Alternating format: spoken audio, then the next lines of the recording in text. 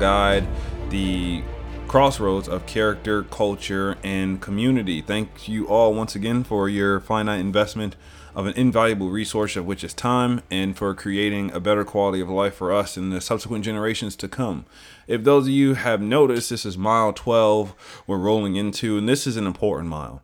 This is the area, this is the pathway, this is the mile, this is the groundwork, this is the road where majority of people choose to avoid.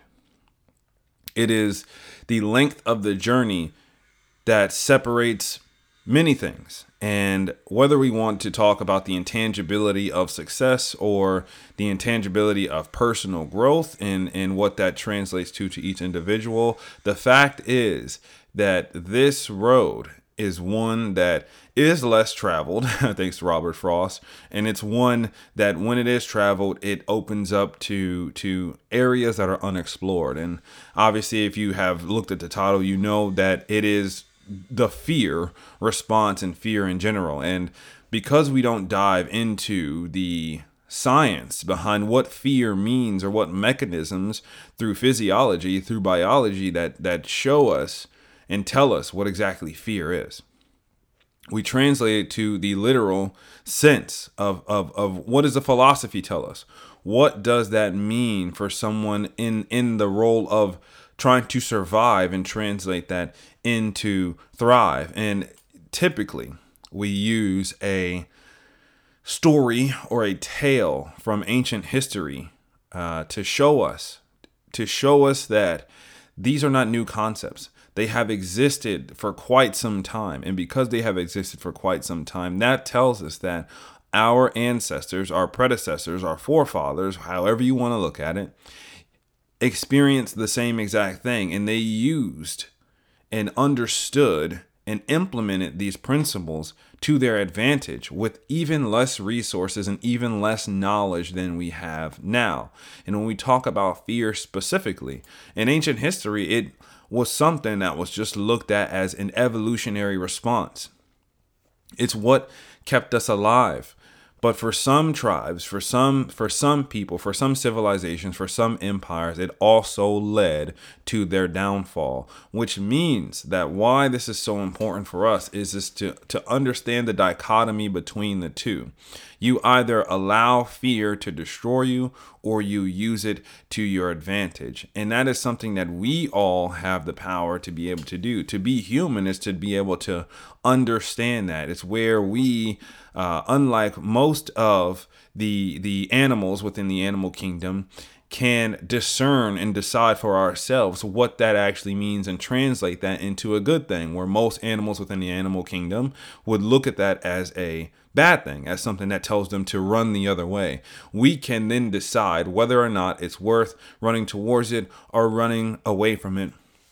And it all goes to look at our ability to understand our capability. So the fear response, obviously, on a lot of levels is based in physiology, but translating that from our past, our ancient culture into how that applies now is simply about inspiring tales to face and overcome fears. Because if we truly look at the foundation of where we are on this mile of the journey, as we make it through all the miles up to number 93, it shows us that there are going to be obstacles, that there are going to be challenges, but the size, the scope, the ceiling, the bottom, the effect of these challenges is really dependent on our interpretation of fear and what it truly means to be afraid. And I'm sure everyone out there who's listening can think of a time where they were initially afraid of something. And in that moment, you had a decision. You could make an excuse of why this fear should be entertained. Why should you go the other way? Why should you let this fear overtake you?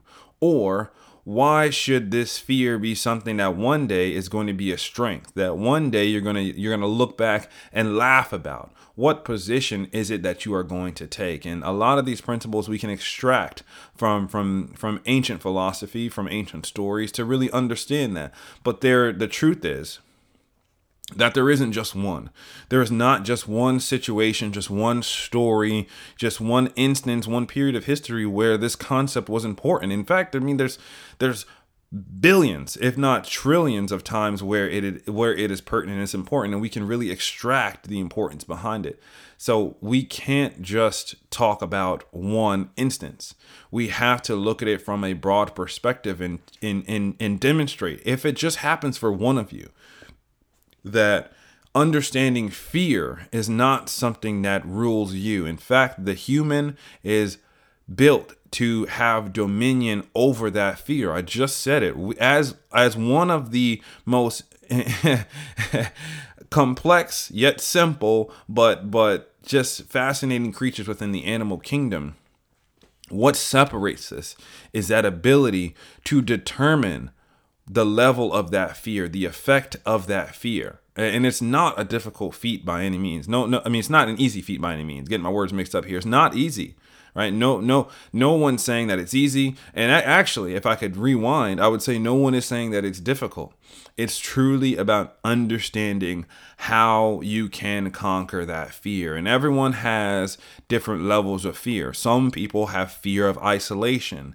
Some people have fear of financial insecurity or going broke. Some people have fear of running out of food. Some people have fear of never achieving something that they put their mind to. Some people have fear of spiders, fear of snakes, fear of water, fear of burning alive, fear of heights. I mean, there's so many things out there, but the true question remains is how, as the human entity, do you overcome this fear? And as I said, I wouldn't talk too much about the actual science behind it. If you want to know the science behind it, you'll have to check out the Dear Human Paradox, one of my other podcasts, where we actually dive into the science behind a lot of these phenomena and these mechanisms. But the verdict from so many stories throughout history, from so many accounts, from so many tales, from so many written historical actions, from so many of heroes and heroines, from so many people throughout time, throughout all of written human history, that somehow managed to conquer this fear, that somehow made their mark on history and showed us how much dominion we truly have over fear. The underlying respect of it is to face the fear head on. I mean, we look at so many military diplomats. We look at so many generals. We look at so many deities. We look at from the biblical standpoint, we look at David and Goliath, Job, Moses. I mean, these are best-selling books of all human history that have been around for thousands of years, longer than any of us can really fathom.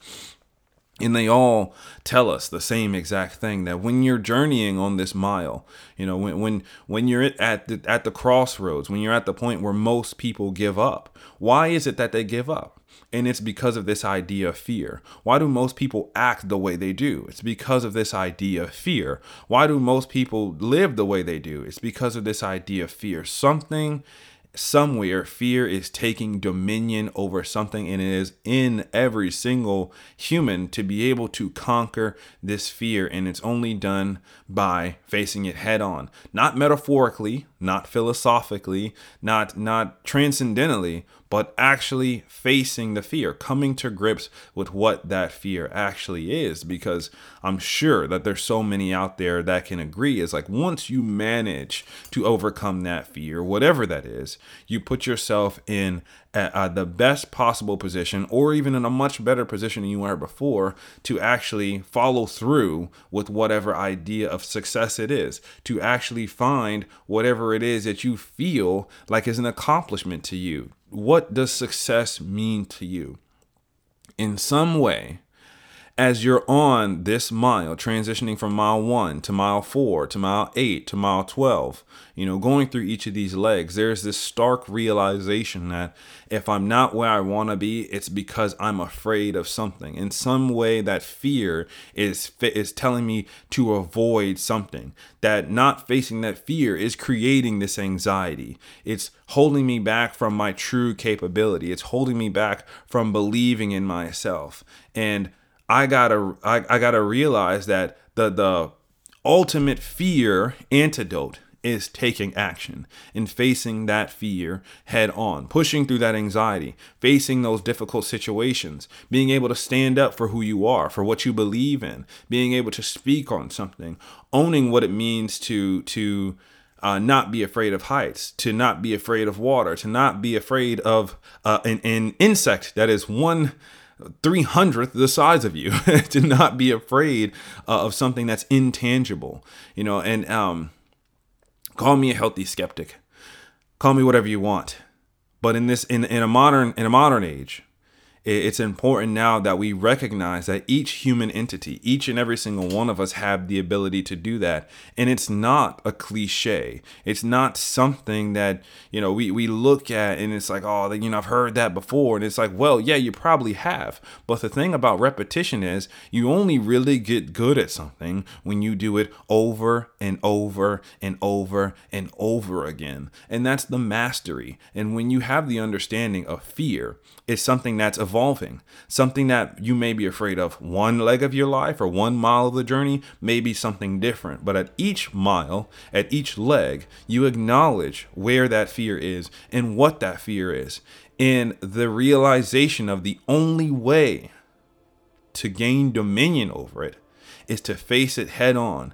You not only continue to set the pace for you, but you conquer those challenges and create a greater path for those that will come after you.